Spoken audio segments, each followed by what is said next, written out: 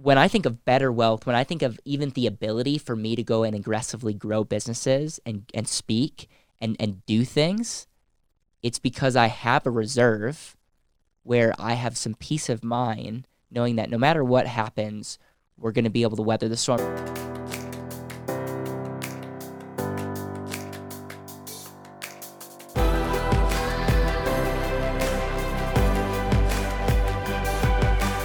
This is Better Wealth with Caleb Williams. Welcome to another episode of Better Wealth. In this episode, we're going to be talking about the importance of emergency fund.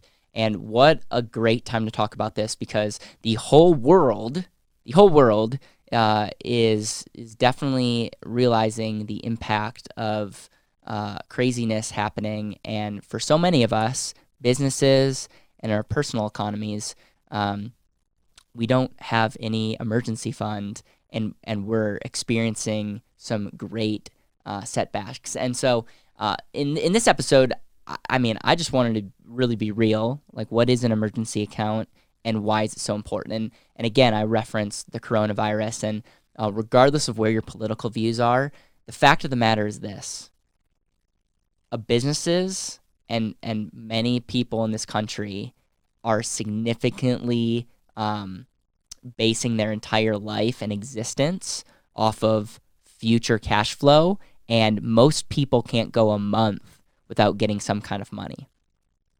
And this is really scary because, well, look at it. I mean, like, we are going crazy. Like, this whole country is going insane, and this whole world is going insane. And I don't blame you. I don't blame them. Because if you have no money and you're thinking about feeding your family, like, I get it. Like, it's a tough situation. But I think this is so interesting because in Better Wealth, there's this one hand of, yes, like, we're all about living a more intentional life, and that's awesome. But, like, yes, there's all about growing and taking advantage of opportunities. And most of this show, I would say, is focused on growth mindset, is focused on how we can take advantage of opportunities. And so on one hand, it's like, yeah, there's tons of opportunities to invest in real estate and all these things.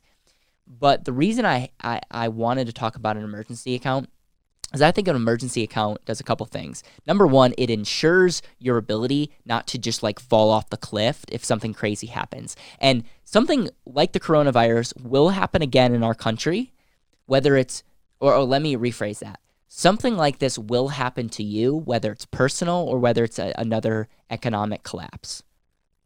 Like, this will happen. It could be in form of a flat tire.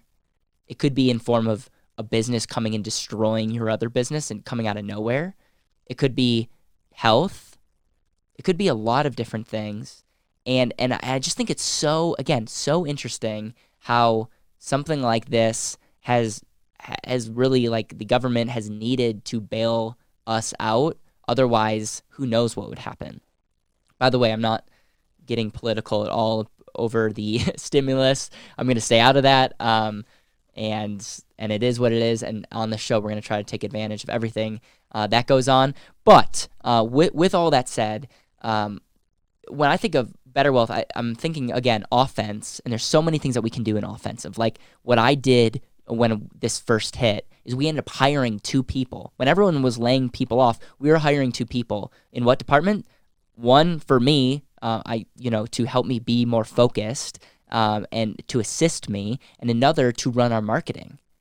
Why? Those are 2 offensive. Like, yes, because we had enough reserves to weather the storm, and in fact, I know that our message has been more relevant than it's ever been. You're gonna see that our ability to create content and our ability to get our message out has increased significantly. Why?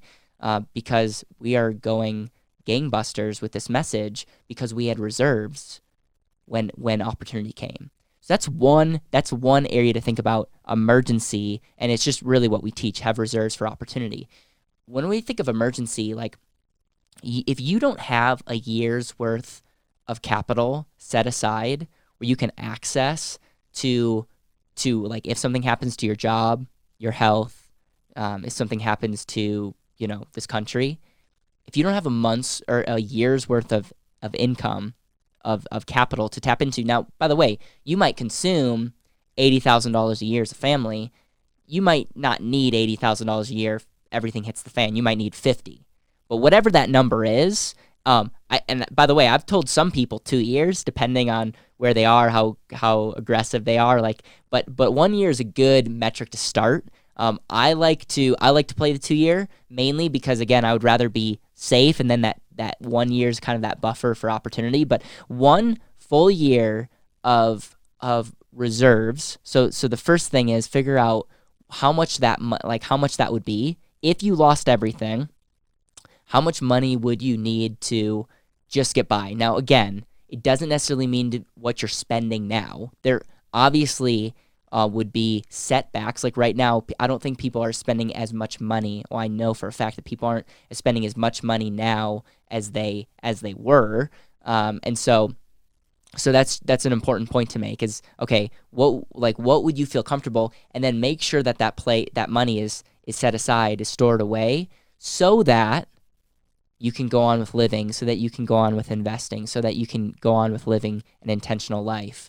And I'm telling you that not only will opportunities happen, but you're just going to get better moments with your family. You're going to get better moments in business. You're going to get better moments in bed sleeping because you're not going to be worried about all the craziness. And when you look at health, when you look at bad decisions that are made in money, when you look at bad decisions in business, a lot of people are making it out of fear. Why would you make a decision out of fear? Because you feel desperate. And in most cases, I'm not saying across the board, but I would say when most people are fighting over toilet paper and that are acting irrational, it probably is that they have nothing to fall back on.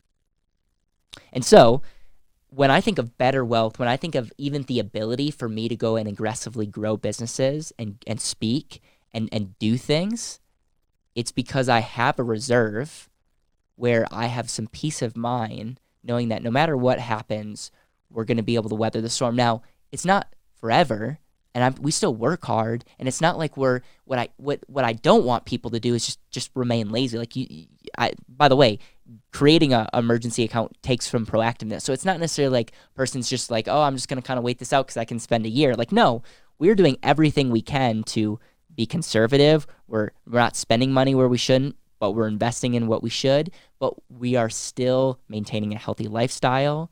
We're still we're still being positive. We're still smiling. We're still being able to serve people. And I'm able to focus on you because I don't have to worry about what's going to happen the next week. And so what are some ways to save your money? Well, really, the first thing is, I guess maybe a better question would be, okay, where do I start? Do I stop investing in my 401k? Do I stop, should I wait to do an and asset and all this stuff? And what I would say is an emergency account is one of the first things that you should do. And where should you save that? Well, I think an and asset is an amazing place to save that money. Yeah, a savings account could be another okay place to save that money. The problem with the savings account is, again, you're not getting that long-term growth, and your money's only doing one thing, sitting in a bank account versus doing multiple things. So an and asset is a great place. And when fundamentally, when we teach people how to save their money into overfunded life insurance, there's two kind of components. Component number one is that emergency. That money always stays there. Above that, and by the way, who determines that? That's you. But a year minimum, 2 years you get a bonus, but a year minimum, and then anything above that is your opportunity fund, and that really is, you tell me what asset-based activity you want to do and go for it, and that's how we really determine the emergency. Very pro whole life insurance that's structured properly, and that's a great place to start. And then it's always a good idea to have some cash on hand, maybe physically. And then I'm also a big fan of, again, take this with a grain of salt, but having credit lines, whether it's credit cards, whether it's home equity, whatever, where you could tap into if you needed money this month. Because there's a difference.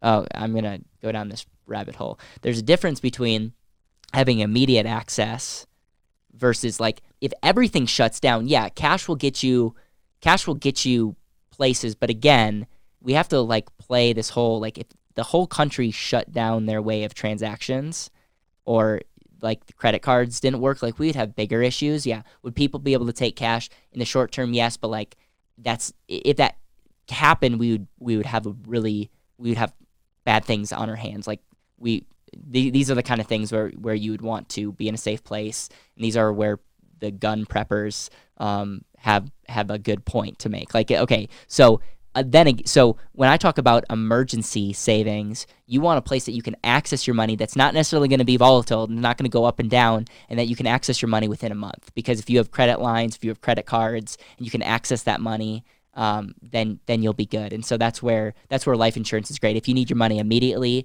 want to make sure that you have savings accounts, checking accounts, debit cards, credit cards, and maybe a little bit of gold sitting around, just for when the whole world ends. Anyways, I hope this was helpful. I hope this motivates you to save money. If you are someone that saves money, I would love to hear your tips and tricks, who inspired you to do that, and how you weather the storm. Like, this is just one example of many things that are going to be in our future, and the people that have access to capital can make the rules, i.e. the golden rule is the person that has the gold makes the rules. So remember that.